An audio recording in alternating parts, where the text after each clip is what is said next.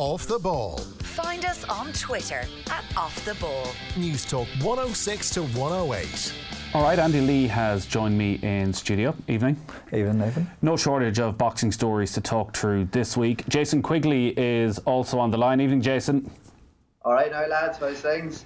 So you're one of the more regular guests here on Off the Ball, Jason, over the last few years, and you always come on, as you have this evening, with that big smile, and you've been keeping us up to date with the progress throughout your career, and it's all been very positive. You'd be forgiven if you didn't want to take the call this evening, I think, after the first defeat of your professional career last weekend. First of all, I guess most importantly, how are you physically? Yeah, I'm 100%. So I'm a few black eyes around here, but we all know that's part of the game, and that's the sport we're in. And you know, I'm lucky that's the only problems that I've come out of the fight with. Yeah. So it was the first time you lost in your pro career. Your coach Dominic Ingle called time in your fight with Toriano Johnson after 9 rounds in California. If physically then you're not feeling too bad, mentally with almost a week now to think about it and consider what happened, how's that going? Yeah,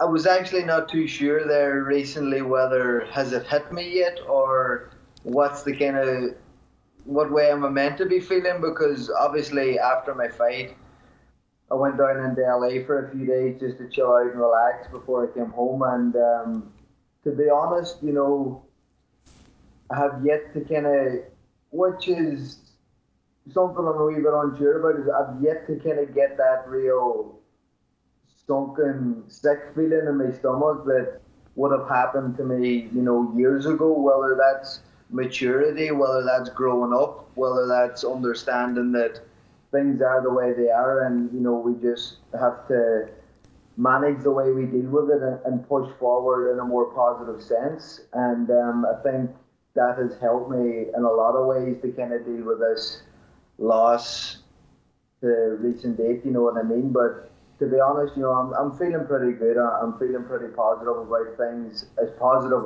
as I can be about things.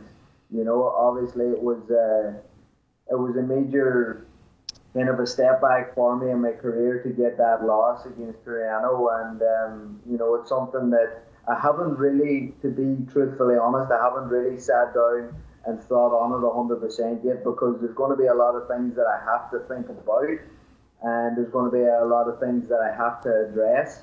And for me to do that, you know, I want to do it at the right time, and I want to do it when everything is a little bit more settled. So for anyone maybe who missed this last weekend, Toriano Johnson, a 35-year-old from the Bahamas, very experienced fighter, only lost twice in his 9-year pro career. I know pre-fight you were saying that you thought this would be the toughest opponent of your career, but you were still a very strong favourite to win that fight. What went wrong? Yeah, well, I suppose this is the first time that I have come face to face with this question, what went wrong.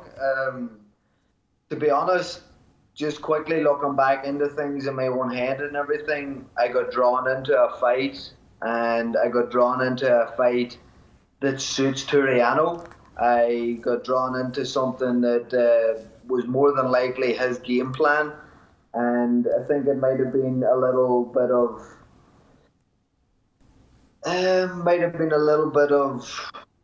you could say, mentally not being strong enough to stick to my boxing, but at the same time he was very difficult to keep off me.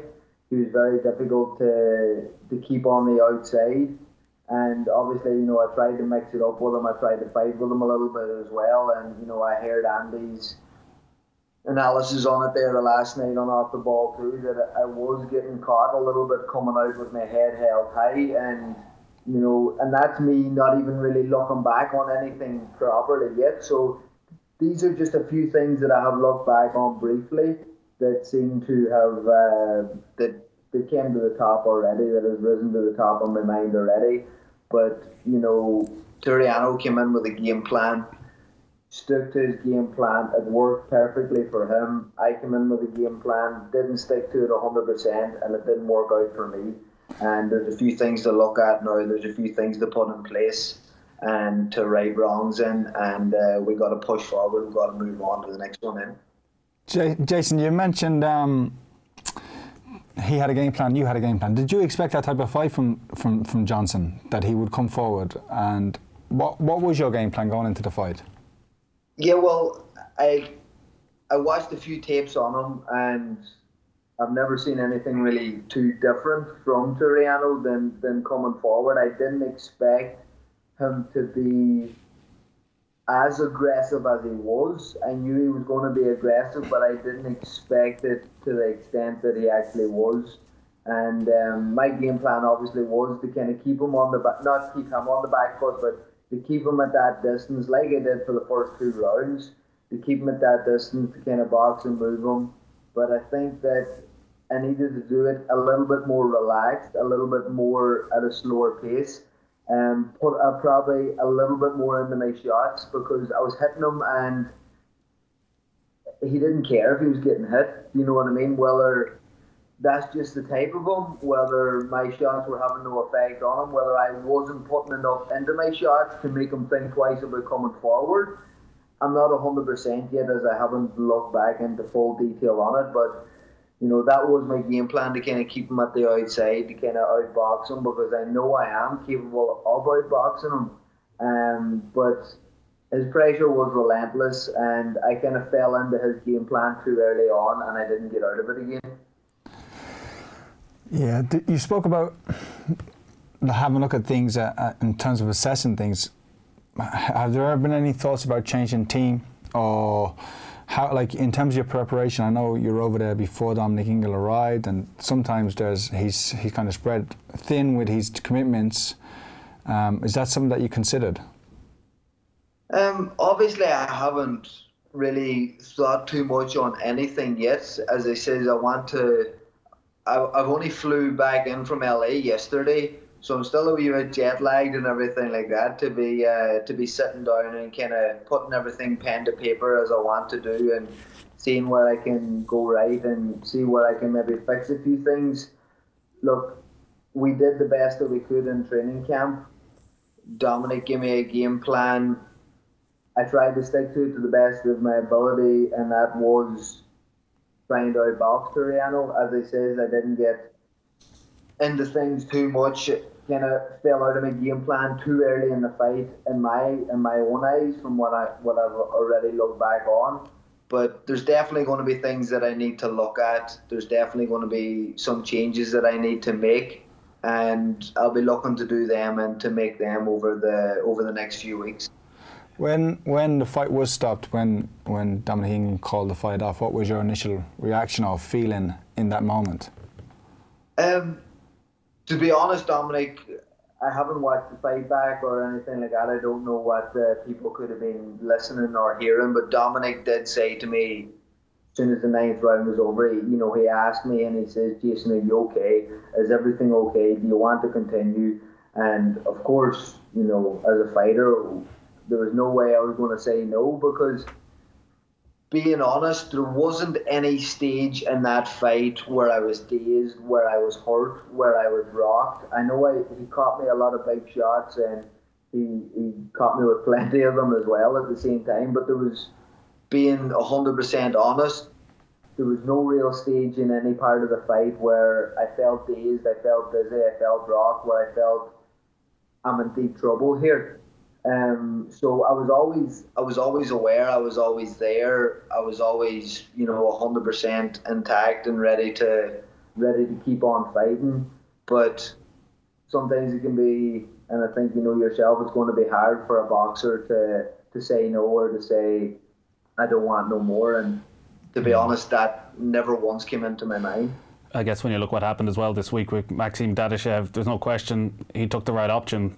There's no point taking any chances. The same night, and it's a similar fight in that there was never any one barrage of punches where the referee could have stopped it. But Dominic, probably in your heart, Jason, you didn't want to stop. But in hindsight, looking back on what happened to Dadashev, it's probably the right call, and you're still here to talk about the fight and come back and have a chance at redemption.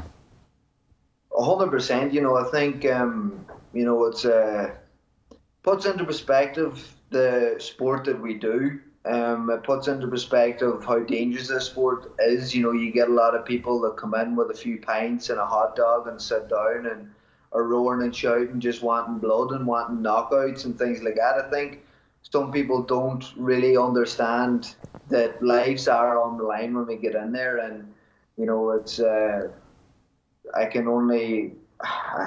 don't think I can imagine, you know, what that Russian fighter is going through, his family wise and people like that there. Do you know what I mean? For a man to lose his life in the ring, it's an awful shame. And you know, before I even heard the news of what happened, I already thanked Dominic Ingle for what he did for me, you know, pulling me out of there. Like, Dominic, I think, has been in 40, 50 plus world title fights as a cornerman, and he knows what he's talking about. And you know, sometimes I'm too close to it. I'm in it. I'm in the heat of the moment, adrenaline, and it's hard for me to say no, or for me to say I've had enough. You know, and you know, I was thankful of my corner on the night, and obviously then, especially what happened, that Russian fighter just puts everything into perspective. The condition you were in at the end of the 9th round, was that the first time in your career you'd been hurt like that? As I said, I was never really hurt. Do you know what I mean? Like, he hit me a few good body shots that hurt, but like, the body shots probably hurt me more than the head shots. And I think it was only really 2 body shots near the end of the fight that he caught me. But apart from that, as I said, I was always there. I was always 100% focused. I never once lost my. I've never been knocked down. I've never been knocked out. I don't know what it's like to get the feeling, so I can't really describe it. But I know for a fact that I was never really hurt, never dazed, dizzied, or anything like that there. So I knew I was taking too many shots probably. Once I got back into the corner, and I knew that I was going to need a knockout. And so, Jason, was it simply exhaustion, and was that from a lack of condition, or was it because you didn't expect that hard or that type of fight?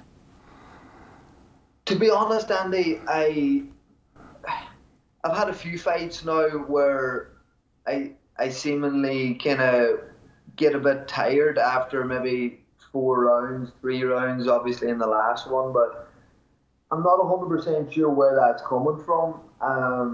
If anybody that knows me, I live the life. I train as hard as any man in the gym.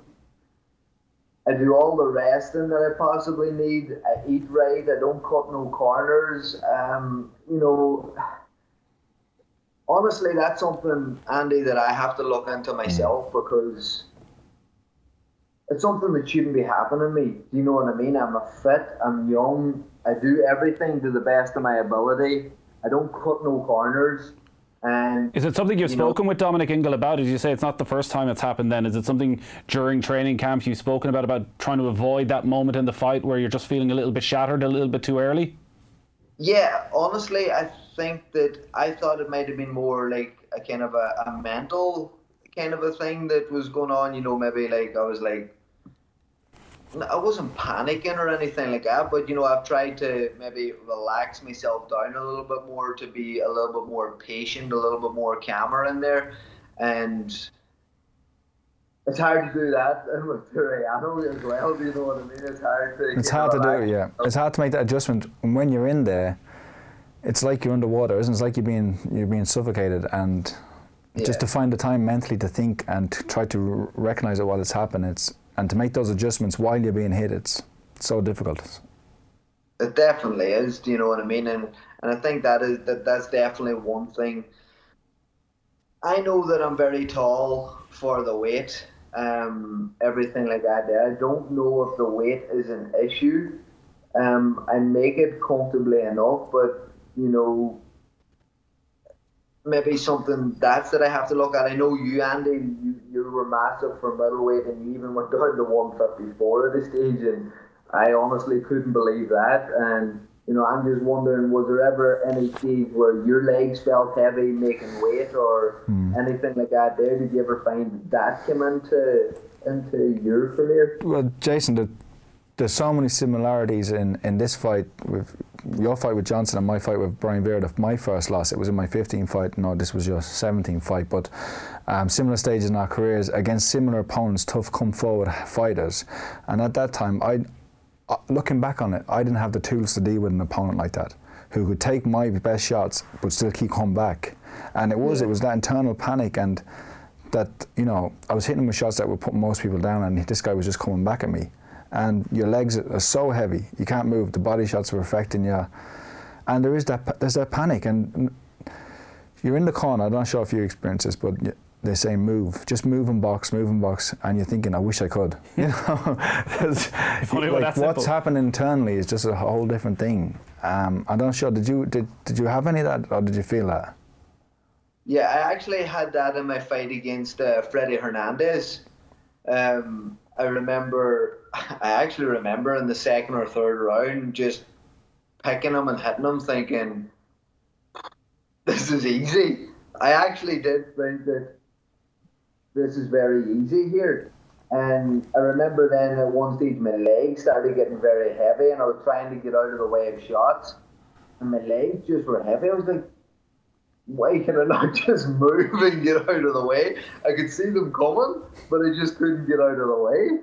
You know, and it wasn't a reaction thing, or it wasn't anything like that. It was just my legs felt awful heavy.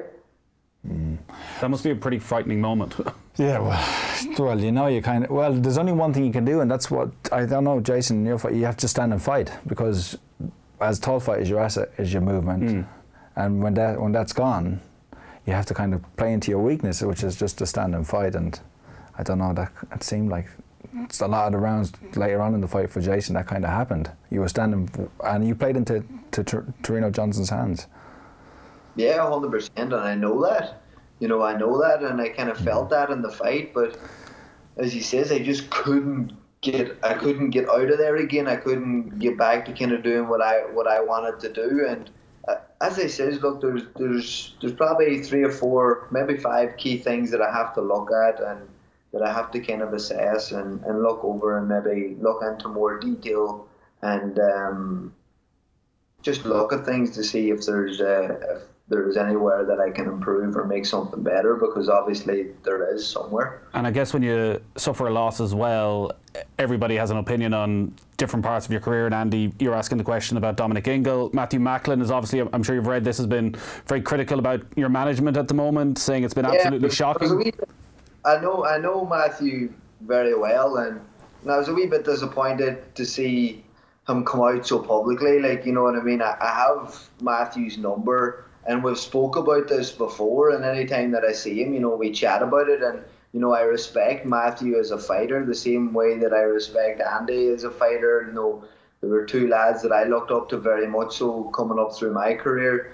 But, you know, honestly, I was a wee bit disappointed the way that he probably worded it and came out with it so soon after the fight. I would have appreciated, you know, if he had come to me on a more personal level, because, to be honest, if he really wanted to help and was so concerned about it, why didn't he just pick the phone up and call me? He didn't have to go out and fire it all over social media. But, you know, I do understand some of the comments that he says.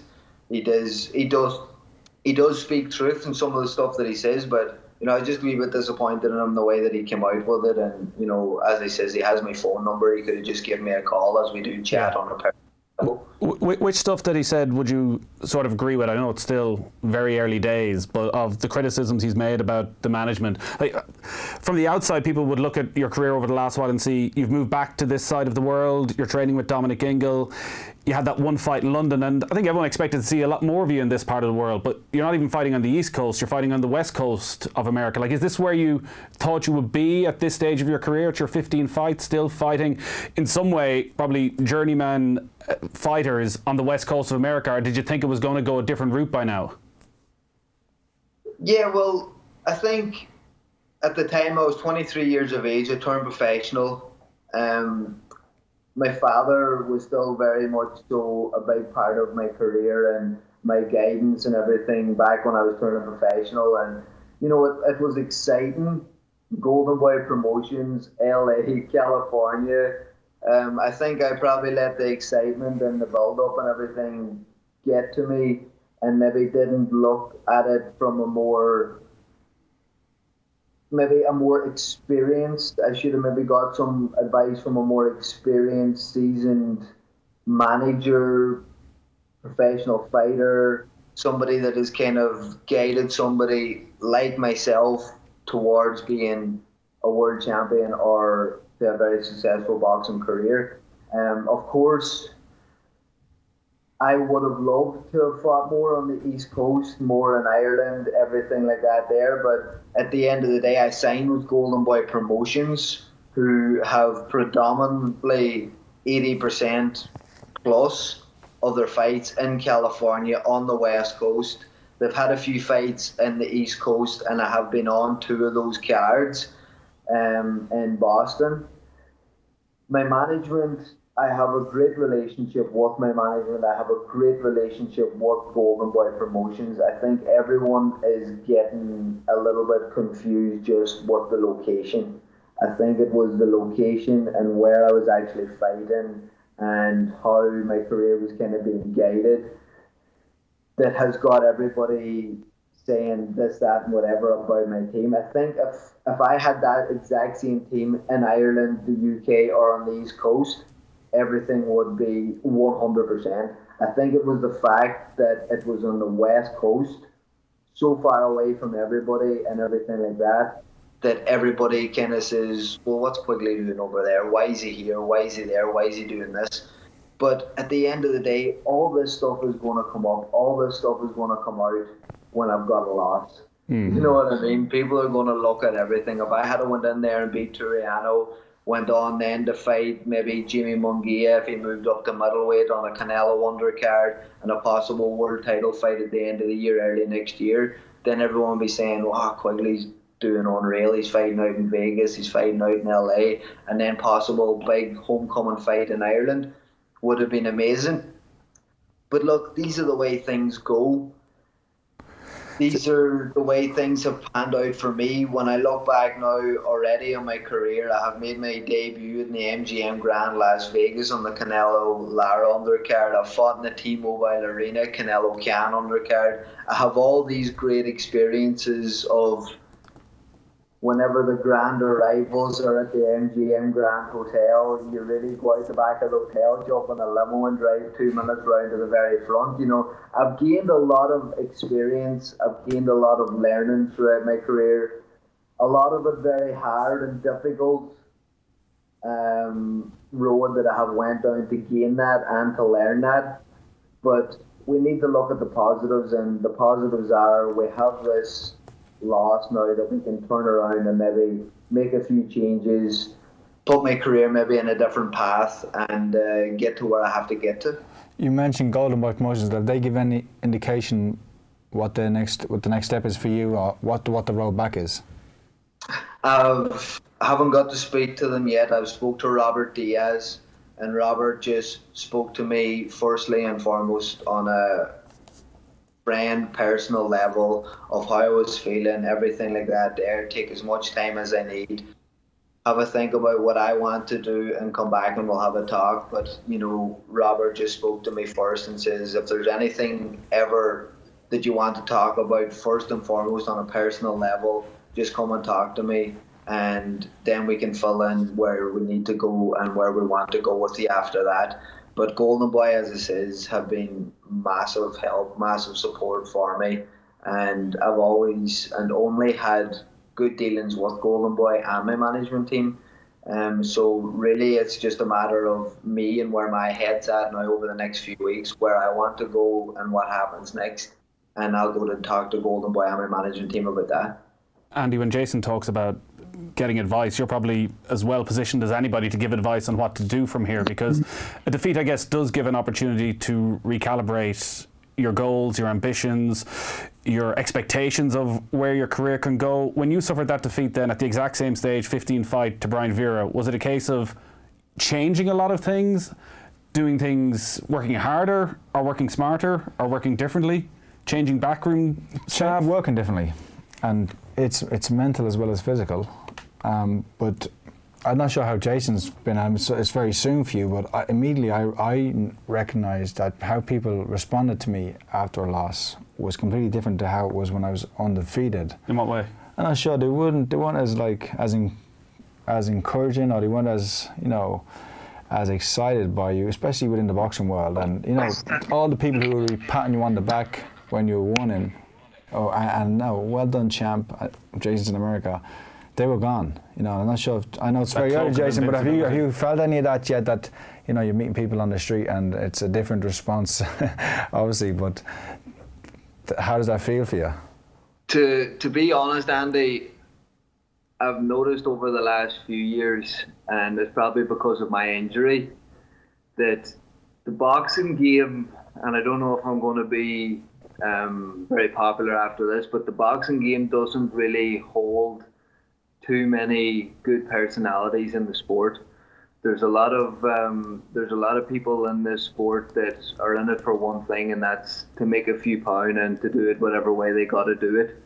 And it's very difficult and it's very hard to find genuine, caring, good people in the sport of boxing.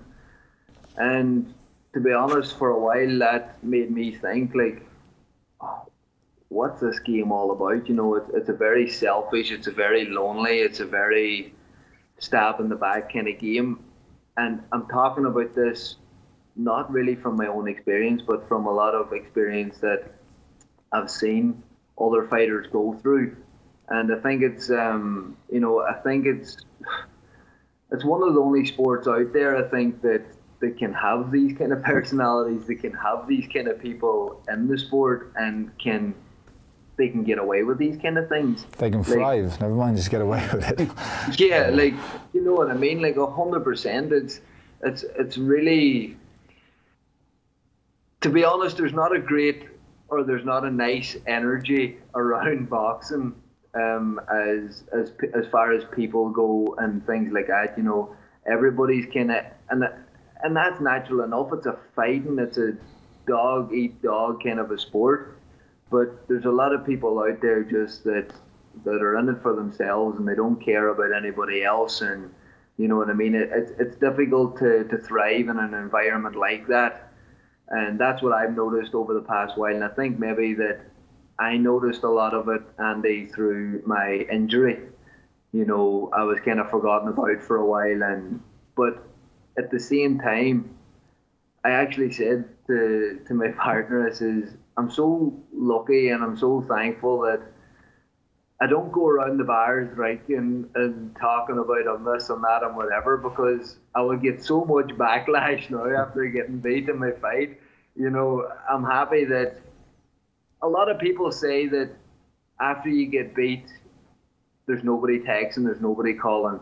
When you won, everybody's texting, everybody's calling. But I have to say now, and I really appreciated your text and your words of advice after my fight.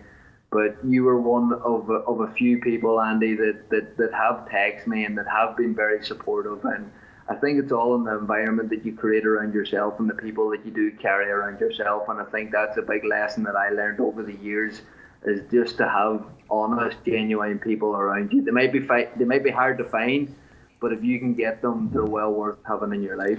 The thing that I didn't have when I had that loss, in the immediate aftermath, when you're kind of in a spin and you're trying to come to terms with it, is someone who could put it into context.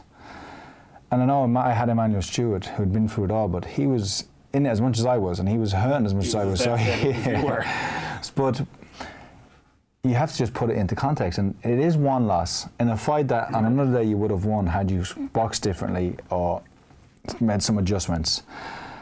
And that's all it is, you know. And when did you get that context? How long did it take? It took a long time. It wasn't like I fought Lastabera in 2007. It wasn't until I had a rematch with him in 2011. So, you know, 11 years later. You didn't put this in the text message, did you? No, but like to Jason, that's all it is, and it's how you frame it and how you respond to it. It's not the end of the world by any means. And I'm sure you only have to look at Maxim Dadasov to put it into context in that sense, in the most starkest terms. But in terms of your career, and it's the first time I've ever heard the term put to me when someone did say to me, it was just a bump in the road. I'd never heard that expression before, but after my first loss, someone said it to me. But that's really all it is, and you will learn so much from it, and it's how you respond and improve from it. But and then saying that, like, would you jump into an immediate rematch with Johnson now, or how soon do you want the rematch with him? And I'm sure you know that there's two personalities inside us, especially as a boxer. There's the fighter that says to me that, yeah, I want to get him back. I want to step back in the ring. I want to avenge that loss. But then I think that's my heart speaking, you know what I mean? The pride and the passion and everything like that. But I think that one, obviously, in my head, you know, I know it would probably be silly stepping back into an immediate rematch with Turiano. I think there's a lot of room for improvement. There's a lot of room for improvement, not only in my game, but, you know, in training and everything like that there that I need to look at and look into. And when I do that and get maybe 2 or 3 more fights, maybe even 4, and put them into practice what I think that I need to improve on and try and start working on those things, then getting into a rematch with Turiano, of course, I would definitely love to avenge the loss at some stage, but definitely not jumping back into a rematch. You're definitely going to get back in the ring, are you? Obviously, it's so soon since the defeat, and it probably hasn't fully sunk in yet, but the way you're talking a little bit about being disillusioned with the sideshow of boxing, and like, it is such a setback to come to terms with. You're passionate to get back in and get everything back on track? Yeah, without a doubt, you know, like, obviously, after the loss, and as I says, you know, after the injury and things like that there, as I said, the boxing world and the boxing environment isn't the most friendliest, isn't the most kindness, and I'm not talking to have that. Like, I know that that's the sport that we're in. As I said, it's a dog-eat-dog sport. You need to be a certain mindset, and you need to be a certain type of a person to be dealing with all that. And I've only really came to terms with it recently. And don't get me wrong, there's been a few negative thoughts that went through my head. I was like, especially after seeing that lad pass away as well, the Russian boxer, you know, it's like, is this sport even worth it? Like, do you know what I mean? But it doesn't be long for me to click my fingers and for that wee fire to start burning again inside my belly and telling myself that this is what I love to do. Do you know what I mean? This is what I've trained my whole life to do. And this is what excites me. These are the things that get me up in the morning, get me into the gym and want to get inside those ropes. So don't get me wrong, there's been a few negative thoughts that went through my head and everything like that, but there's definitely a fire still burning inside me. All right, good to hear. Jason, win or lose, you're always very, very good with your time. Best of luck over the next few weeks and coming to terms with this, and also obviously probably planning a few changes as well. I'm sure we'll check in with you in the next couple of months and see how all that's going. Mighty stuff. Thanks for having me, lads. Talk to you soon. Thanks a lot. Jason Quigley there after suffering the first defeat of his pro career. Difficult couple of months ahead. It is, yeah, and it's still very, very, like, he's still coming to terms with it, I think. And I think it'll only be when things do settle down, like, he's still taking calls from us. I'm sure coming off this call, it'll probably go some way into him realising what's actually happened, that he has to answer these questions now. What went wrong? What do you do next? Is there a way back? Even do you consider retire? You know, do you consider fighting again? And he's probably always come off these calls with us and been so positive and buzzing. He's probably said, "Oh, Jesus, I'll think twice about taking the next call." But no, look, he can sit down and he has to evaluate. He has to do some soul searching, but it's up to him and how he responds. And he's the master of his destiny now at this stage. Just before we finish up then, I know you were on OTB AM yesterday and you were talking about Maxim Dadashev, and you were on Off the Brawl as well, which you recorded before he actually died. At that case, he was just seriously ill. Like, should we talk deeper into this about, aside from just the obvious dangers of the sport, when you look at the fight and his trainer Buddy McGirt calling an end to the fight at the end of the 11th round, like, was there anything anyone could have done better? It's hard to place blame, especially when it's something like this. I don't know. Something has to be looked at. And I've talked about maybe a cultural shift more so in terms of how much a loss affects you when you do lose in boxing, because will often take you years to get back to the same position. Like I spoke how it took me 4 years to get a rematch with Vera. And this never say die, and that's why fighters fight so much. And even Jason talked about, even though he was taking a lot of punishment in the fight, not wanting to quit, not wanting to keep fighting. Because you're fully aware of how big a setback it is if you do lose. And a lot of times you're hungry, you're fighting for your future, for your family, as Maxim Dedesov had openly stated that his desire was to box, to get an American green card and bring his family from Russia. So all of that happens, and you have cases like this where fights go on too long, where fighters take too much punishment, and it results in something tragic like this, a death, where in terms of MMA, you'll often see fighters tapping out, and they're not shamed. There's no public shaming in terms of being called a quitter. Past weekend, a fighter called David Allen fought David Price in London, and David Allen quit after the 10th round, after taking 10 rounds of punishment. He couldn't see out of one eye, and he was called a quitter online. He got a lot of stick online. He himself had called Anthony Joshua a quitter, so he was actually part of it. Yeah. But he pulled himself out, and he went to. He actually had to be taken to hospital after the fight. But thankfully for him, everything turned out okay. So I think, in terms where does that culture shift come from? Calling fighters cowards is the furthest thing. Is the worst thing that a fighter can be called, and it should never happen, because by definition they're the furthest thing from a coward, because they're stepping into the ring to fight another man. So I just think there has to be some sort of cultural change that boxing can take some lessons from MMA, and the fact that if a fighter quits when there's no hope, when he's fighting against hope, can be one of them. Yeah. A second fighter's actually died just today. Hugo Santillan, Argentinian boxer, just 23, after injuries he suffered at the weekend against Eduardo Javier Abreu. So it's obviously something that's going to be very much in the news over the coming days. And listen, like another story that's broken today. Me and Ronan were on Off the Brawl last night, and we were singing the praises of Dillian Whyte. And there's a lot of circulation and rumours, not confirmed yet, but there hasn't been any statement to the contrary, that he's tested positive for the fight that he had at the weekend against Oscar Rivas. And when you see people, not just him, but Anthony Joshua's original opponent for his fight, Jarrell Miller, who failed 6 tests for 6 different substances, and he's being brought back in. He's being talked about as a potential opponent for Tyson Fury now in the future. Like, when there's no... When there's no consequences. Canelo, look at the biggest star in the sport. 2 years ago, he was serving a ban, and now he's back, and he's the highest paid athlete in one of the highest paid in total sports, but the highest paid in boxing history. Like, when there's no consequences for doping, what is there to stop them from doing it? When the advantages are so much more that you might get away with it, and that you can reap rewards in terms of career, but also financial. When there's so much money involved. Like, boxing has to come down hard on doping. It has to be a lifetime ban for anybody who fails dope, because you are actually endangering somebody's life when you step in that ring and you're looking for an unfair advantage. Yeah, I suspect we're going to be talking to you about this a lot more over the coming days. It's not something I want to be talking about. It's